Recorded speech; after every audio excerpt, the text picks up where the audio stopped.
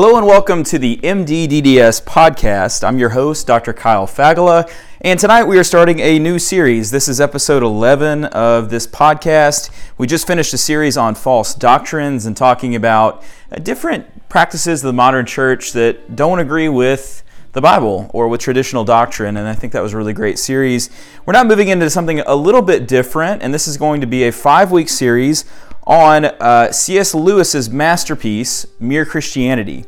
If you've never read Mere Christianity, the first recommendation I would make would be to pick that book up. I actually really like the audiobook on Mere Christianity. It's very good. There's actually a version where the author sounds like C.S. Lewis would have sounded like, which is cool.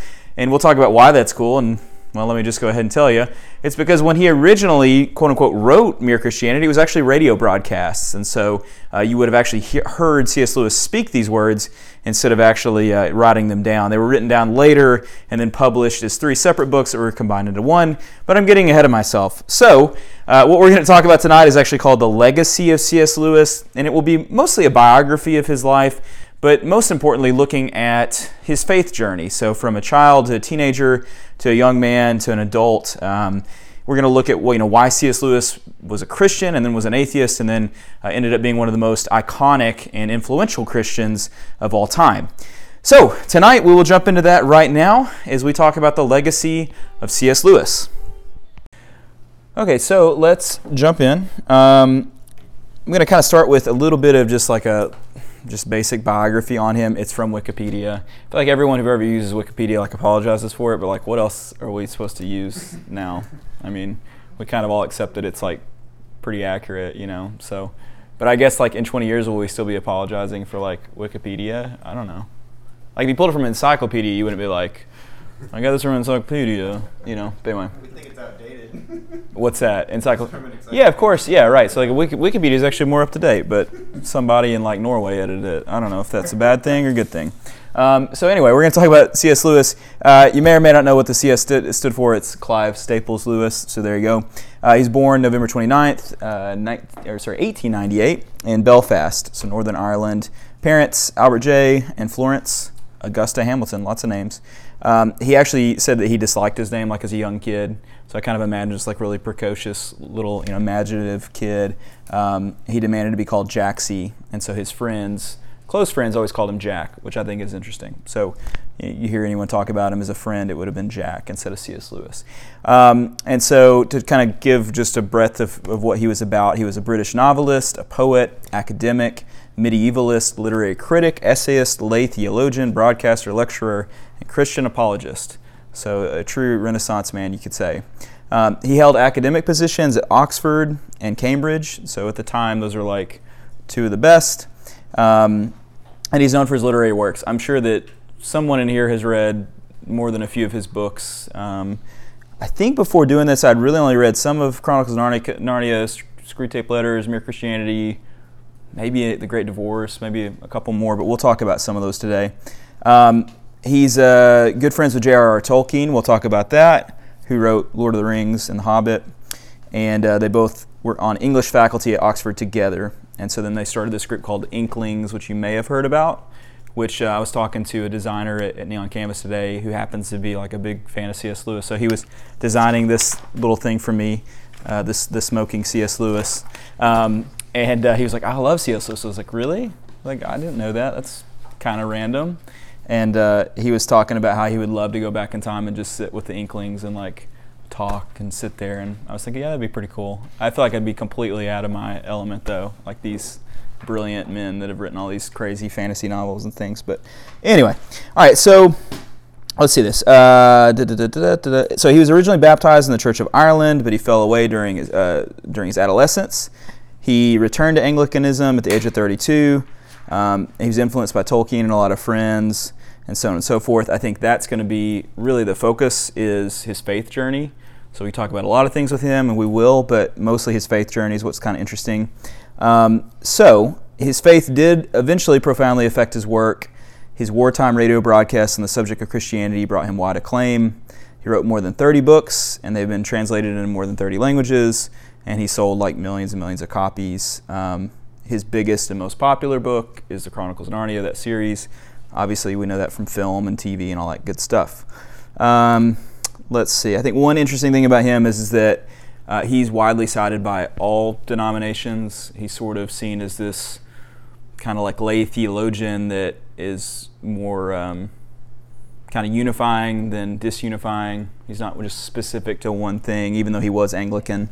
All right, so then later on in his life, this is interesting, he married a lady named Joy Davidman. She died of cancer a few years later. And then he died in 1963 of renal failure on his 65th birthday. And then lastly, that's a lot of stuff. In 2013, on the 50th anniversary of his death, he was honored with a memorial at Poets' Corner in Westminster Abbey. Has anyone ever been there?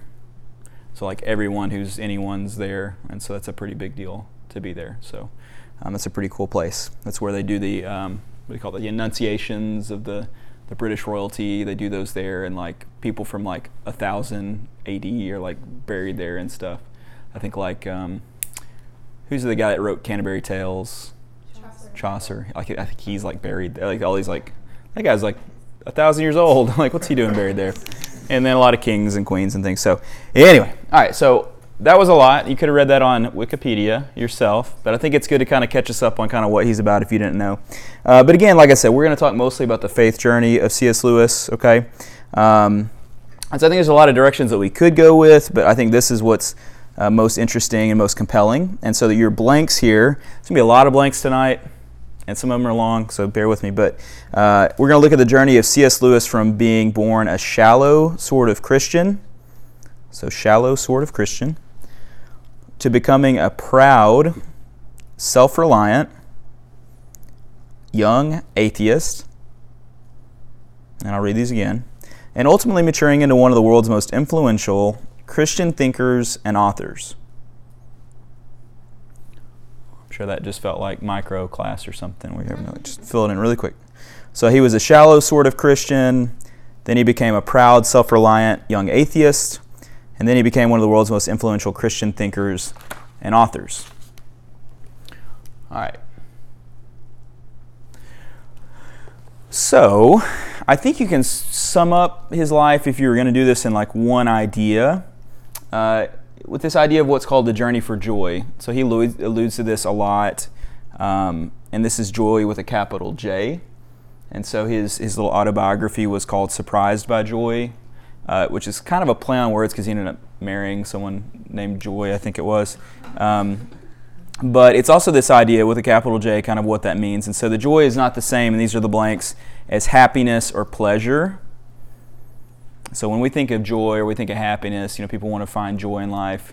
That's a huge, long topic. I actually got the lecture on that like a couple weeks ago. Ron was there and Anna was there, on happiness and how to find that and everything. But joy is bigger than that. It's not just happiness. It's not just pleasure.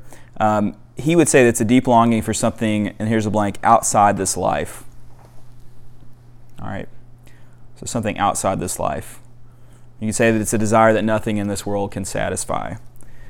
Now, this could be like a philosophical conversation we could spend 30 minutes on to say, is that something that you feel? Is that something that's true? Is there a longing inside of us? Is that something that God guarantees?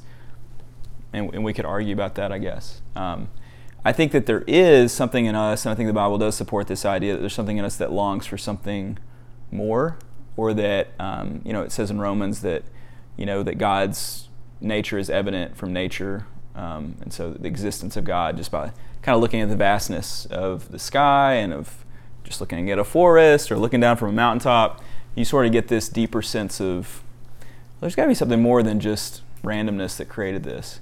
I think it's easy to reject that and say, well, that's silliness or whatever. But I think when you do that, you're sort of casting aside something inside, I think all of us as humans, that would suggest something more. I think in a similar way, it's sort of like trying to put a square peg into a round hole. I think we have a round hole inside of us that I think God is what fills that. And so we go through our whole life trying to find happiness through pleasure, and we're trying to fill that with a square-shaped peg. That'd be kind of like the classic metaphor. And it never works. So it might kind of work and kind of jam it in there, and we sort of feel some pleasure, but it's never really ultimately joy. And so for C.S. Lewis, the point is that he tried to go through his whole life trying to fill that round hole with a square peg until he actually discovered what the round peg was. Okay, I'm mixing metaphors all over the place. I'm sorry. He says this in Mere Christianity. He says, if I find in myself a desire which no experience in this world can satisfy, the most probable explanation is that I was made for another world. So that's what he's alluding to, is that, if I keep trying to figure this out and I can't do it, then maybe that explains, that there's something else that should fill that void. And so he says, this is a search for true joy, the sort of romantic longing that we've all felt, and Lewis was convinced it was a central story of everyone's life. So to him, it was a big deal. It took him a while to get there. So we're going to kind of look through his life real quickly and some photos. Not a lot of photos of this guy, so this is like everything that's out there. And I wouldn't bet my life this is actually even him, but it's a boy. Just kidding, no, it's him. I think it's him. But this is, anyway, I don't know why I said that. It's funny. This photo they talk about is kind of being interesting because he's like placed a little Santa Claus on top of a donkey, and the guy writing this biography that I took a lot of this from was saying that it kind of gave evidence of his imagination at work even as a young child or something, which I think is maybe stretching it a little bit, but it's kind of interesting. I don't know. I think even kids that don't go on to write like fantasy, novels might put Santa on top of a donkey, but okay. But anyway, it's a cute photo nonetheless. All right, so just a little bit of background. His parents were not very pious, and so they were, members of the Church of England or the Anglican Church. He says that they weren't interested in the details of religion, but they attended regularly, and so it did not rub off on C.S. Lewis too much. He says that, and I like this, he was offered only the dry husks of Christianity, and so it was just sort of a kind of Christianity in name only kind of a thing. This, and I know nobody else is a parent in here, right? I don't want to offend anyone. But you may someday be, okay? And so for me, this is a reminder as I look at his life and kind of the result of it, even though ultimately it was good, it could have easily maybe shifted a different way, is that we owe it to our children to discuss, and here's some blanks, faith, apologetics, and doctrine. So faith, apologetics, and doctrine.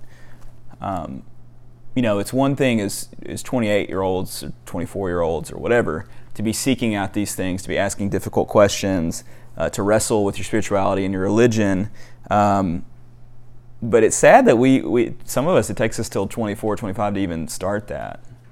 So we make a lot of discussions about youth group. And I mean, the first series we started with in this group was the gospel you missed in youth group. And so I guess maybe I'm harder on youth groups than I should be, or maybe I'm not, I don't know.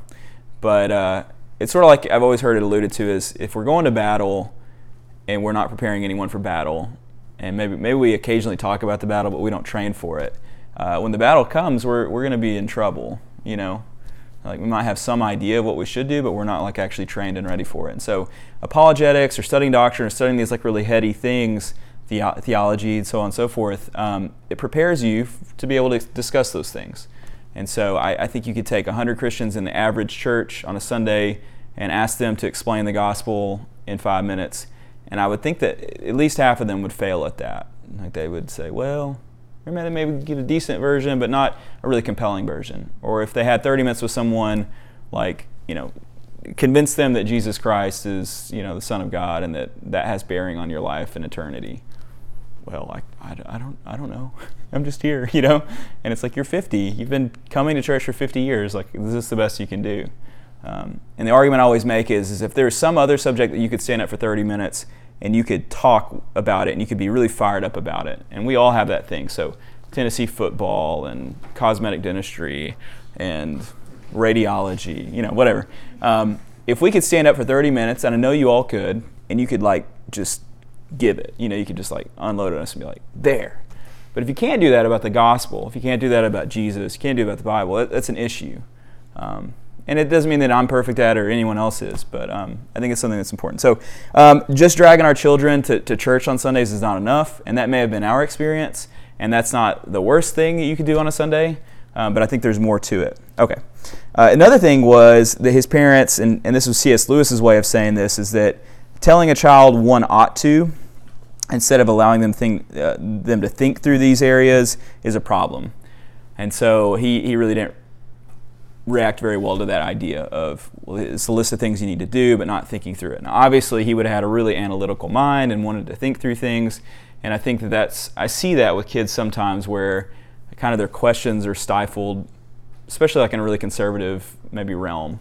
So no, you're just not supposed to do that, and don't explain it to him why. And so that can really shut a kid down too.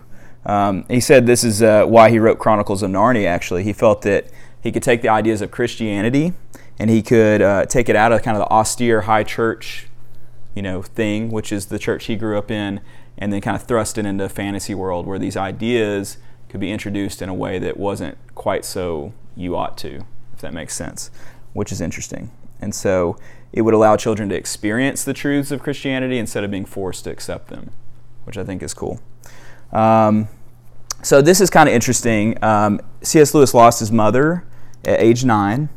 And I think it's interesting. I'd never seen this until I read this biography, that J.R.R. Tolkien, he lost his mother at 12. And then another really famous fantasy writer, George MacDonald Fraser, who I'd never heard of, but he lost his mother at age 8.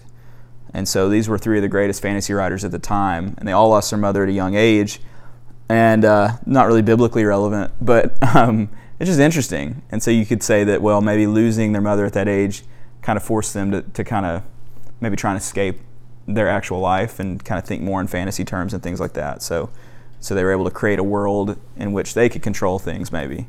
I think that's interesting. I'm not a psychologist, but I'm sure there's something there. All right, so kind of moving on. A couple more photos. This is C.S. Lewis and his brother there. But schoolboy and teen, 1908 to 1917. And so he actually, between the death of his mother, and that was August of 1908, and in the fall of 1914, he attended 4 different boarding schools. And the last was located in Malvern, England. You can go there, I think. It's called the Cherbourg House. He was not popular in boarding school, which I think also, it seems like, and I'm not like a literary critic, I kind of wish, like, when you read something like this, you're like, man, I'd love to do this for a living. Like, I love the history of it. Like, I love just thinking through what led people to write certain things and do certain things. But I'm sure that a lot of authors, a lot of people that create art on their own, they maybe deal with these sort of things. And so his mother dying kind of maybe pushed him towards fantasy, and maybe not being popular, maybe pushed him to write in general. And so I think that's interesting. He was relatively middle class. He also had a congenital thumb defect, so he wasn't good at sports. And so just didn't have a lot of things going his way. And so I think maybe to cope socially, he was driven to write and things like that. It was actually here that he lost his faith, at Cherbourg House, this last boarding school. He says it was due to lack of solid teaching, from a frustration with prayer based on misguided theology, and then a lack of spiritual direction and instruction. So what I want to look at, for what it's worth, and I know a lot of this isn't on your sheet, so you're just having to listen, I'm sorry, but is, well, what happened, what caused him to become an atheist? Because most kids, this is a whole other discussion we could have, is that most kids just sort of what they call organically accept the faith beliefs of how they're born. So if Ryan was born in a Muslim household, probably a good chance he'd be Muslim right now. If I was born in an atheist household and it was really pushed, there's a chance I'd be an atheist. Which is why I think we've said, maybe it's 7-8 weeks ago, that if our foundation was laid for us, we need to go and inspect it. And so it was laid for us 30 years ago. There's a chance that maybe it's got termites in it or something. So we need to go and inspect it. We need to relay those bricks. And if we lay them exactly the same as how it was laid 30 years ago, like, hey, this was laid really well. Maybe I don't need to change them, but I just need to inspect it. That's great. Maybe we need to change some of those bricks. But I think it's interesting to see, like, why did he become an atheist? Because he started out as a Christian. All right, so the first is, let me see if I have these written out. I don't think so. Nope. Is a Miss G.E. Cowie. And so this was the school matron at Cherbourg, and he called her Miss C. And she was influential in his path towards atheism. So this is maybe like some people that we've known. A couple of people come to mind that maybe like your teacher that was more interested in being friends than being like the adult in the equation. I had a couple of those in high school. Maybe she was like that, but she was spiritually immature, and she sought truth in strange beliefs. And these are ones I'm not familiar with, but theosophy, Rosicrucianism, it's a popular one, and spiritualism, but things that in that era were popular. And so you could say, like, when we talk about false doctrines and like what's popular now, like prosperity gospel, so on and so forth, like maybe these were those things. He said that in their discussions, she never intended to tear down his faith, but he was profoundly interested in the supernatural. And so it was almost, he says, as Miss C had, quote, brought a candle into a room that was full of gunpowder. And so he had this sort of hunger for the occult, or like an interest in it, and she kind of stoked that flame. He said this, "I do not mean that Miss C did this. Better say that the enemy did this in me, taking occasion from things she innocently said. One reason why the enemy found this so easy was that without knowing it, I was already desperately anxious to get rid of my religion." Okay, so I know y'all aren't parents, but there's always this like thing where your kids are around adults and you're like, I'm not so sure about this adult. We were talking about one situation.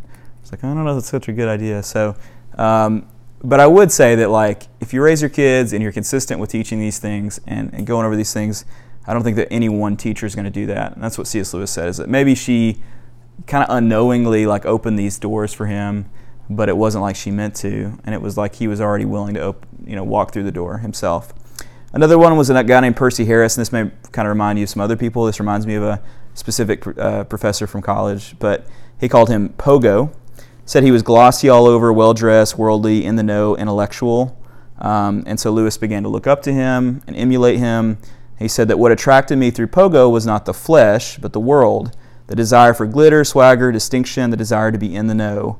I began to labor very hard to make myself into a fop, a cad, and a snob. And so through that he became kind of, he says, an apostate. And so he dropped his faith. And he said he dropped his faith with no sense of loss, but with the greatest relief. Okay? And so I think of a specific professor that I felt like, again, was sort of more interested in sort of being cool or considering cool than, and this was at a Christian school, so I think it's fair to say, than kind of enriching kids' faith. And maybe that's like a harsh thing to say, but I think that's true. I think it's easy too as like adults, like, and our kids are young, so it's like maybe easier to be, but like once they become teenagers, it's kind of easy to want to kind of go lax on things and not be solid on things, or even when it comes to religion or like doctrine, like to, it's no big deal, like we'll agree to disagree or whatever. So this was kind of more about being, and all of us here are smart, we're all like worldly successful. It's easy to maybe kind of give into that to the extent that we're more worldly than we are Christian, I guess. And so that's what had kind of happened here. So the last one, and I don't know how interesting this is to you, but maybe we'll get into more interesting stuff for you, but W.T. Kirkpatrick, this was his private tutor at age 16. This is only so relevant because I don't think anyone in here had a private tutor. And so I said earlier that he was like kind of middle class. I said relatively. So he was at these boarding schools and things, but so he had a private tutor. He was really intelligent, and the boarding school thing was not working out, so he got this like really intelligent 70-year-old man. But there's a couple quotes that are kind of interesting, I think, to sort of make this make sense. He called him the Great Knock, so W.T. Kirkpatrick. This is David Downing, who wrote a book, Into the Region of Awe. It says, living with this outspokenly atheistic tutor, William Kirkpatrick, Lewis found his unbelief reinforced by his reading in the natural sciences and social sciences. From the natural sciences, he gained a sense that life on Earth is just a random occurrence in a vast, empty universe. And then from the social sciences, he concluded that all the world's religions, including Christianity, could be best explained not as claims to truth, but as expressions of psychological needs and cultural values. Okay? So I know that was a mouthful. But I think that's how Christianity would be viewed appropriately by an agnostic or an atheist, is that, well, the biological sciences and the natural sciences would say that this is all just a random occurrence and yada, yada, yada. Social sciences would say, well, this is just a social construct that's there to help people ignore the realities of suffering in life and so on and so forth. We would say differently to both of those, right? And then from a life observed, of course, not everything Lewis learned from his tutor was necessarily anti-Christian. In his 3 years of rigorous one-on-one training with Kirkpatrick, he was taught to read widely, trained how to think extremely clearly and logically, and shown how to express those thoughts with the same measure of extreme clarity and analytical precision. Years later, the converted former atheist would put this into training into use with Mere Christianity, one of the most logical and eloquent articulations today to the things that Christians believe and why they believe them. Okay, so kind of got to take the good with the bad. And so he spent 3 years with this really intelligent guy who's very analytical, very, I guess, careful and academic in the way that he did things. And so even though he had a certain belief that influenced C.S. Lewis in that way, it also kind of gave him, let's say, the gunpowder or the talents to then analytically defend Christianity later, which I think is interesting. And so what seems sometimes is a really bad thing, maybe later on makes more sense. All right, so kind of moving on into adulthood, and I call this the ups and downs of adulthood. And I don't go into maybe as great a detail here, but he spent most of his adult life, especially young adult life, in academia. He was at Oxford and Cambridge, like I said. Before that, though, he actually entered the war. So if you know history, you're probably thinking, this is right around World War I. And so sure enough, he did go at age 18 and fought in World War I as a member of the British Army. He got injured, and he came back and returned to his studies. And he talks about how he was not a very good soldier. And I oftentimes think about that. Like, I feel like I was born at the right time, because I don't think there's any time where I would have been a good soldier. Like, I watch movies where they're like, that was like all the trench warfare and all that crazy stuff. And they have to like get out of the trench and like run and do. It's like, there's just no way. I'd be like, nah, I can't see. I don't know what I would do. But I would just like not have anything to do with that. I just don't think I could do it. So I like to think that he was super excited to get injured and be able to come back. Reminds me of Forrest Gump too, where he has the $1 million wound.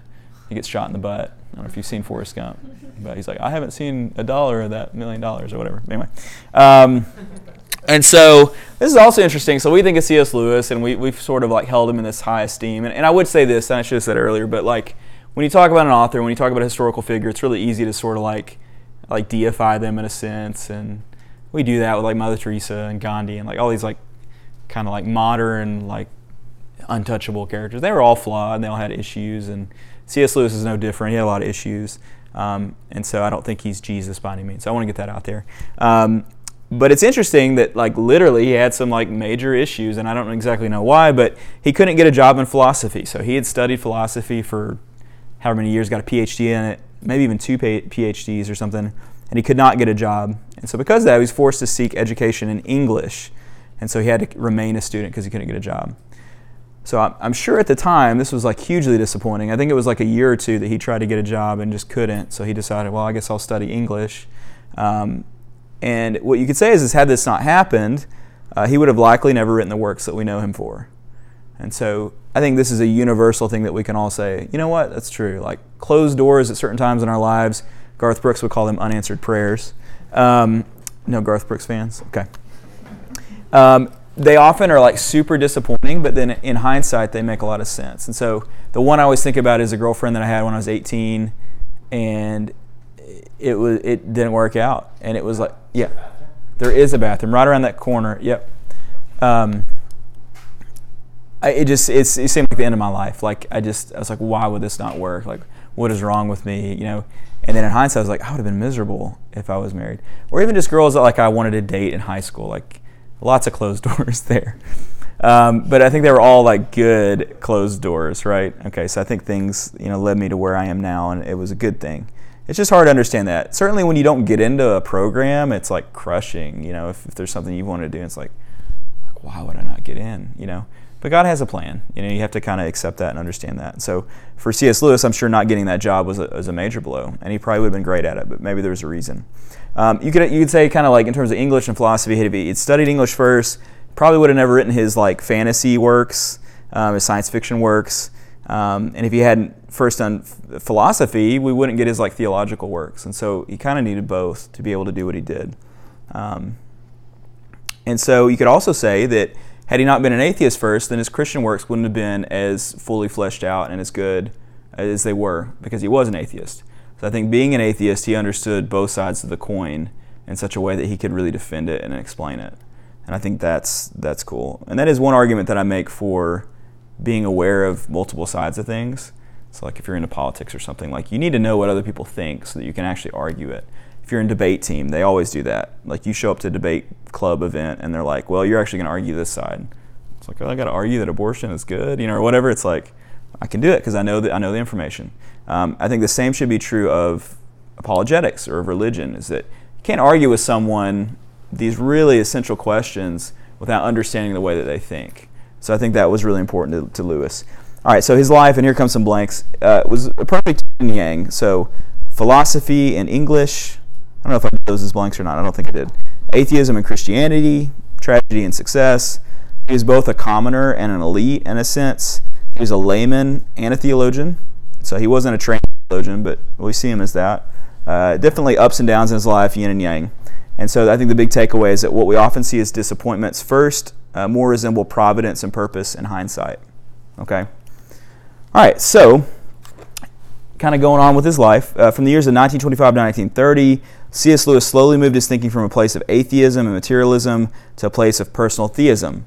So it's kind of his halfway point. And I think I kind of drew out there some like little steps along the way from atheism to philosophy to English, now to theism, and then eventually to Christianity. And that's kind of a basic overlook of his life as we're looking at it.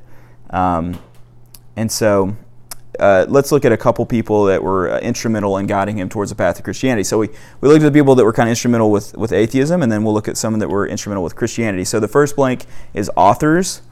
And so there's a few of these authors. You may recognize some of them: MacDonald, Chesterton, Johnson, Spencer, Milton, Herbert. These are all Christian authors, in a sense, some of them. And so he says stuff like he found holiness in reading MacDonald and goodness in reading Chesterton. Chesterton's a really famous theological author. And what's interesting is he said this, is he should have embraced authors that shared his worldview. And so he was an atheist at the time that he was reading these things. And so he's like, I should have shared, interests with like George Bernard Shaw, H.G. Wells, John Stuart Mill. He found them entertaining, but too simple and lacking in depth, which is interesting. So he has a quote that I really like. He says, an atheist who wishes to remain that way ought to be more careful about what he reads, which is interesting. So he was drawn to these Christian authors more so than the more secular authors. And then he had a few friends. That's the next blanks, friends. So there's a guy named Arthur Greaves. He says that after my brother, he was my oldest and most intimate friend. Greaves was a Christian. There's actually a collection of the letters between these two. If you're like a real C.S. Lewis nerd, like they've got all of them. There's like 296 letters, and you can read them all if you want to. But through those letters, Arthur was a Christian, and he kind of influenced the way that he thought throughout those years. And I was actually in a letter to Greaves that kind of officially say that he became a Christian in 1931. He said, I've just passed on from believing in God to definitely believing in Christ. We've already talked about the Inklings and who they were. Let me see if I have some photos of these people. Nope. Sorry, guys. And the guys in this were J.R.R. Tolkien's the most famous, another guy named Hugo Dyson. And they would get together, they would critique each other's writings. And so they would, like you can imagine J.R.R. Tolkien with like parts of Lord of the Rings, like sitting there and reading some of it. And they would critique it, which is pretty cool. And then they would sit around and drink beer and talk and discuss theology and things. But those two in particular were really instrumental in getting him to convert. And then Walter Adams. This was an Anglican minister that he met with regularly. So even as an atheist, he would meet with this minister and kind of keep this dialogue going. And it had a profound impact on him. Okay, so I know that's like kind of drinking from a fire hose on like C.S. Lewis's life. And I hope some of that's interesting. Like, I don't know. It's hard to maybe listen to someone talk through it. But I hope now you have like at least a little sense of kind of what he was about, where he came from, what his upbringing was like. John Piper sums all this up well. He says that both Lewis's romanticism and his rationalism, so his romanticism and his rationalism, brought him to Christ. His lifelong recurrent experience of the inbreaking of a longing he cannot explain by this world led beyond the world to God and finally to Christ.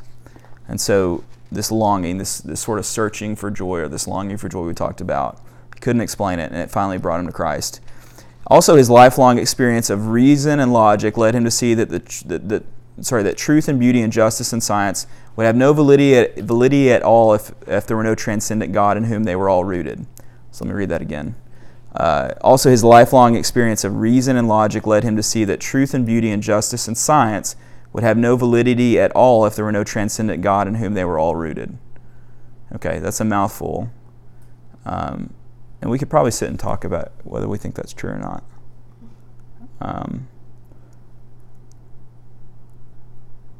I think there is certainly something to say about just purpose or hope in general.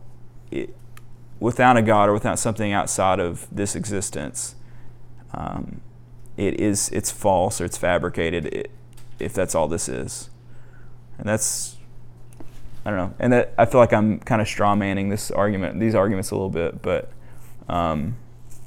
if we really boil it down, if this is all that there is, and the things end at the end of all this, we can sort of create hope or we can create purpose to help us deal with life. And I think that really intelligent atheist agnostic would have arguments to kind of come back at this, but really, if you boil it down, there's really no reason to have hope. I mean, we're going to die. We're going to return to nothingness.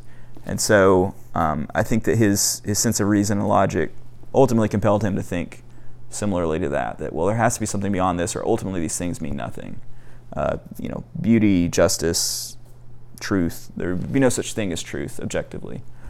All right, so legacy of C.S. Lewis, we'll kind of move into this little section here. One of his key skills was that he could communicate with lay people. And so at his time, like a lot of the preachers that were on the radio were like really lofty, and he says some funny stuff about it here. It's just that, and I'll just kind of paraphrase it, but basically they would speak but no one would listen because it was just too lofty, too convoluted. And so he's known as the apostle to the skeptics. And so that's the blank there, the apostle to the skeptics. He's able to focus on issues that all Christians agreed on. So when we talk about mere Christianity, the idea of that is that it's what's merely Christianity, what is sort of the distillation of Christianity, what's, at its base, at its foundation, what is Christianity? And he's the apostle to the skeptics because he approached religion as a skeptic. He didn't believe always, so he approached it differently. And so sort of like Paul had a conversion on the road to Damascus, and he used to kill Christians, and then he didn't. We know that story. C.S. Lewis is kind of the apostle to the skeptics in the sense that he was a skeptic, so he could speak to that. All right, let's see. All right, so Owen Barfield, he describes Lewis as 3 authors in one, just to kind of drive this point home, and these are the blanks, is a literary critic, a fiction author, and then a writer of Christian apologetics. I'll read that again. So he's a literary critic, a fiction author, and a writer of Christian apologetics. That's what I mean when I call him a Renaissance man, is the books that we don't usually read by this guy would be, he did a lot of literary criticism, and that sounds super boring to me, but he wrote, dozens and dozens of those. Fiction author, we know what his fiction was, and then a writer of Christian apologetics. We're gonna look at some of that too. Piper described Lewis with 3 different but related terms, and actually John Piper, if you're a fan of his, he did an entire weekend on C.S. Lewis, and so some of this comes from that. So they spent a whole weekend talking about the guy. He describes Lewis as being a romantic, a rationalist, and a Christian. And so we've talked a lot about kind of the romantic side, the fantasy side, the English side, in a sense, the literary side, and then the rationalist side, the sort of the philosophy-based, the analytical side. And so he had both of those. And then he also had a Christian side. And so I think of Renaissance men like this, they're interested in a lot of different things, and they write a lot. So he was very prolific. He wrote 38 books, 200 essays, thousands of letters. So he just kind of never stopped. I'm always really interested in kind of how people get work done and what is their workflow like, what is their time management. And so he had a very regimented life. He would wake up, eat a similar breakfast every day, drink coffee, he'd go and work in his little study. He would exercise for an hour and eat lunch, and then he'd go back and work till 5, and that was his day. And so I think you oftentimes find that people that are really prolific, they're very regimented to do the work. And all of us are going to be really busy in life, and so I think it's important to I don't know, it sounds maybe overly practical, but to figure that out. I think that we're all capable of a lot more, and if it means that we can have an impact in a positive sense, I think it's important to do that. I think we hear so often from people oh, I'm just too busy to do that, I just can't do that, we elevate our family or that time with our family to the point of an idol. I got to spend time with my family this weekend. It's well, do you have to? I don't know. I mean, Jesus said, who's your family? There was a time where someone needed to see him and his family was there, and he was well, I don't need to see my family. I don't think that really gels with the way that we think as Americans, certainly in the church. We elevate other things and the time that we spend on those things over, whatever it may be, being active in a Bible study or going to help people in a soup kitchen or whatever it is. So I think we're all capable of more. And so I like studying a guy like this because I feel like I can do a lot more than I'm doing right now, and it can have an impact, that lasts and leaves a legacy. All right, this is kind of cool for what it's worth, and I think I said this last week, but Lewis had the most recognized voice in London, second only to Churchill. That's a big deal. And so in today's terms, he would be like the Kim Kardashian of media. Sorry. He's also selling more books now than he ever has, which is kind of cool. And so it said he sold 3.5 million from 2001 to 2011.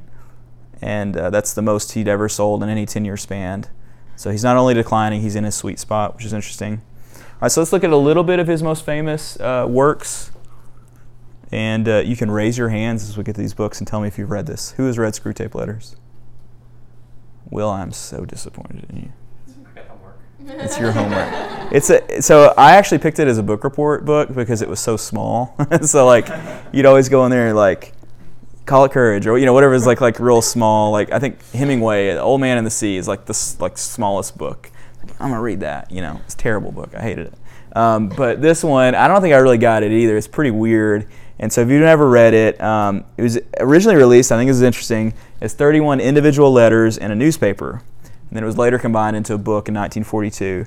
And so the letters, if you've never read it, they're written from the demon Screwtape to his nephew Wormwood. And this is a younger and less experienced tempter or demon. And so together the two scheme for ways to lead a human man towards our Father below, who's Satan, while dreading the strength of the enemy, which is God. And so it's kind of this intentionally upside-down book.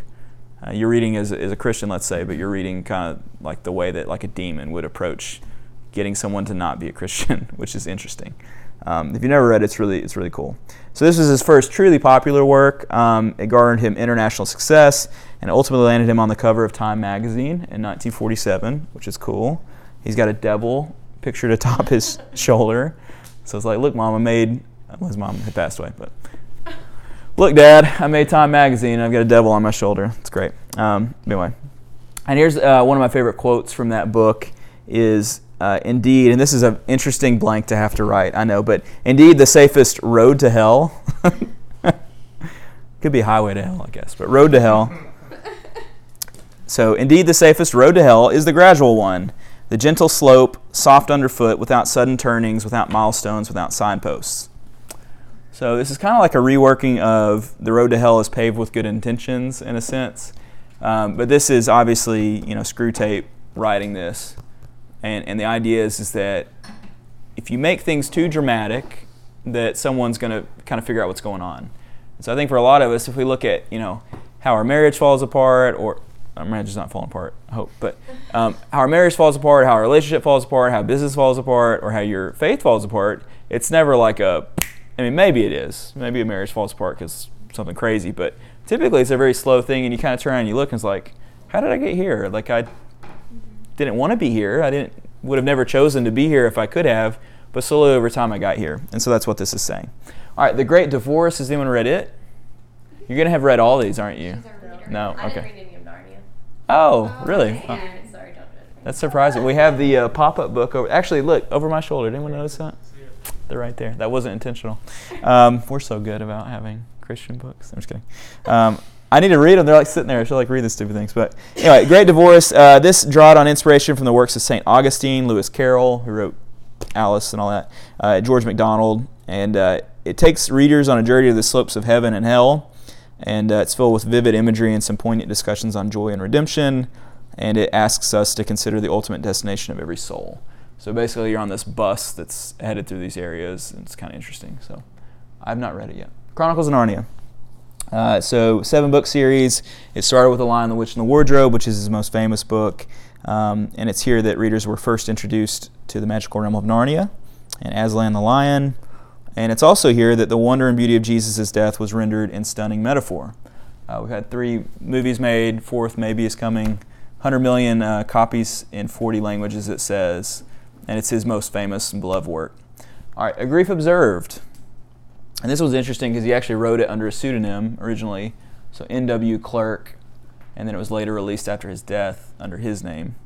But I've never read this one. I wasn't familiar with this one. But this is after his wife died.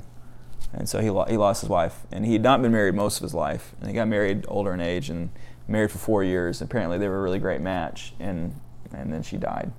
And so it very candidly describes Lewis's anger at God and his struggle to find faith amidst his pain. And between venting his frustrations and exploring his grief, Lewis finds a new understanding of God's place in his life. It's very personal and very raw and will resonate with anyone who's suffered loss of a loved one. Okay, so maybe some books you can go pick up and read if you're interested in it. Obviously, the one that we're going to be talking about the next 4 weeks is Mere Christianity, so that's what we've been kind of coming around to get around to. I think as we alluded to earlier, the book was released like much later, like 10 years later, 1952. And it was a bunch of radio talks that the BBC actually signed him up to do, because during the war it was really bad. If you know anything about World War II, it was really, really bad in London. And he was outside of London, so there weren't as many bombings where he was at, but in London in particular, it was really terrible. So like, I don't know like the percentage, but I think it was like 80% of London was destroyed, or like insane. I mean, it was like really, really bad. If you could even imagine, like, let's say it's 50% of Memphis was destroyed, like, it's insane.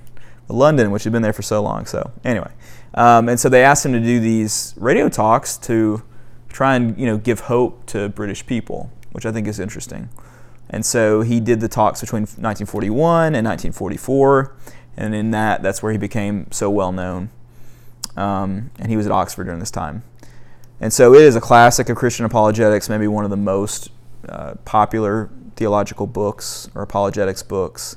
And so there's 3 separate pamphlets, and I wanted you to write them down because that's what we're going to be doing over the next few weeks.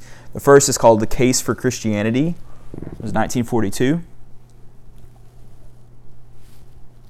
which is a Lee Strobel book of the same title. I don't know if you've read that. But anyway.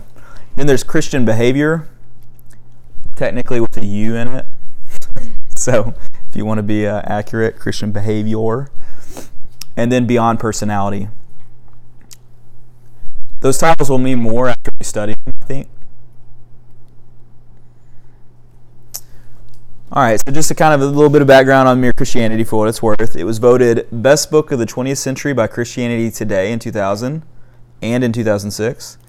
It placed 3rd in Christianity Today's list of the most influential books among evangelicals since 1945. And then it sold millions of copies worldwide. I couldn't find out how many copies it sold, but it's millions. That's a lot. And so I think he was interested in presenting a reasonable case for Christianity and not necessarily in getting into like little tiny details. And he also refuted popular objections to Christianity. And so I think that's kind of how he approached this radio broadcast, was, again, like in this midst of war, and that's what everyone's mind was on. So when you read the book, he alludes most of the book to like war images, because that would have been like all we could think about. And I don't know that we've really ever had a time in our lives that is similar to that just was like all consuming. The few times that I was having to point to some would be like this past election. It seemed like literally all anyone could talk about. Maybe 9/11.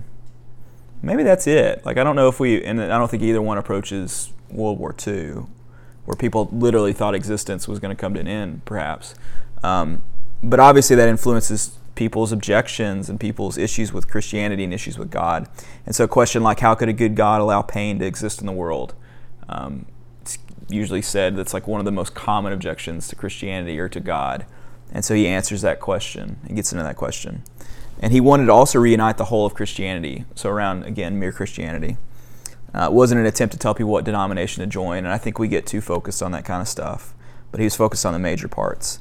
He actually sent it to like different clergy from 4 different denominations to have them check and give him feedback, because he really didn't want it to be like offensive or more focused on one or the other. And I think that's kind of cool. All right, so some selected famous quotes. We don't have a whole lot left, and then I want to kind of sit and just chat about some of this, but I love these quotes, and I know you've been listening to me talk so much, so you have to listen to some more. I'm sorry. But this one's great. You may have heard this. This is the one about a living house. So imagine yourself as a living house. God comes in to rebuild that house. At first, perhaps, you can understand what he is doing. He's getting the drains right and stopping the leaks in the roof and so on. You knew that those jobs needed doing, and so you were not surprised. But presently, he starts knocking the house about in a way that hurts abominably and does not seem to make any sense. What on earth is he up to? The explanation is that he is building quite a different house from the one you thought of, throwing out a new wing here, putting on an extra floor there, running up towers, making courtyards. You thought you were going to be made into a decent little cottage, but he is building a palace. He intends to come and live in it himself. All right, another one I really like. This is such a immensely popular idea that we forget that somebody had to create it, I guess. But this is the idea of Jesus being either a liar, a lunatic, or Lord, which we talked about a couple weeks ago. So I am trying here to prevent anyone saying the really foolish thing that people often say about him being Jesus. I'm ready to accept Jesus as a great moral teacher, but I don't accept his claim to be God. That is the one thing we must not say. A man who was merely a man and said the sort of things that Jesus said would not be a great moral teacher. He would either be a lunatic on the level with a man who says he is a poached egg, or else he would be the devil of hell. You must make your choice. Either this man was and is the Son of God, or else a madman or something worse. You can shut him up for a fool, you can spit at him and kill him as a demon, or you can fall at his feet and call him Lord and God. But let us not come with any patronizing nonsense about us being a great human teacher. He has not left that open to us. He did not intend to. I wish I could write like that. It's so good. All right, and another one. All right, so my argument against God was that the universe seems so cruel and unjust, but how had I got this idea of just and unjust? A man does not call a line crooked unless he has some idea of a straight line. What was I comparing this universe with when I called it unjust? All right, so that quote I think is fair. I think this idea that we would even call something immoral or wrong, it sort of assumes a sort of standard for those things. And now you could kind of make a sociological argument like, well, we kind of have a consensus idea sociologically on what is good for society and so on and so forth. But I would argue that within us exists a yearning or an understanding of morality, that things despite society would be considered wrong. And that argument can go back and forth. But anyway, I think that points to God and an objective source of morality. And the Bible will tell us that we all have a conscience that compels us when things are wrong. Like we all feel that. And I don't think it's just sociological. But anyway. All right, so, and then this last one, right here. And out of that hopeless attempt has come nearly all that we call human history. Money, poverty, ambition, war, prostitution, classes, empires, slavery. The long, terrible story of man trying to find something other than God which will make him happy. All right, so, and a lot more that he said that's really good that we'll get into. But I really like that one. And that kind of gets back to this idea of this longing for joy, this longing for purpose, this longing for something bigger than ourselves that fills something inside of us. And so he says that the whole human history has been an attempt for people to fill that longing, to find joy. And that ultimately the things they do are really destructive. He also says, pretty famously in talking about pride, that I think it's every sin in human history and every major tragedy has had pride at its foundation. And so I think that's true of a lot of these things for sure.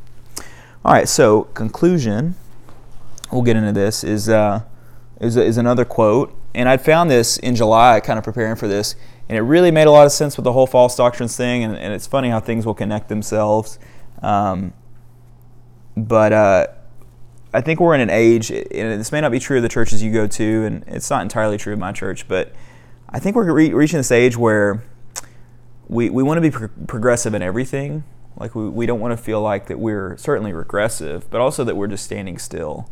So you'll see this in the medical world. Like you'll see, part of that's just what you got to do. From a research perspective, you can't just do studies that were relevant in 1950.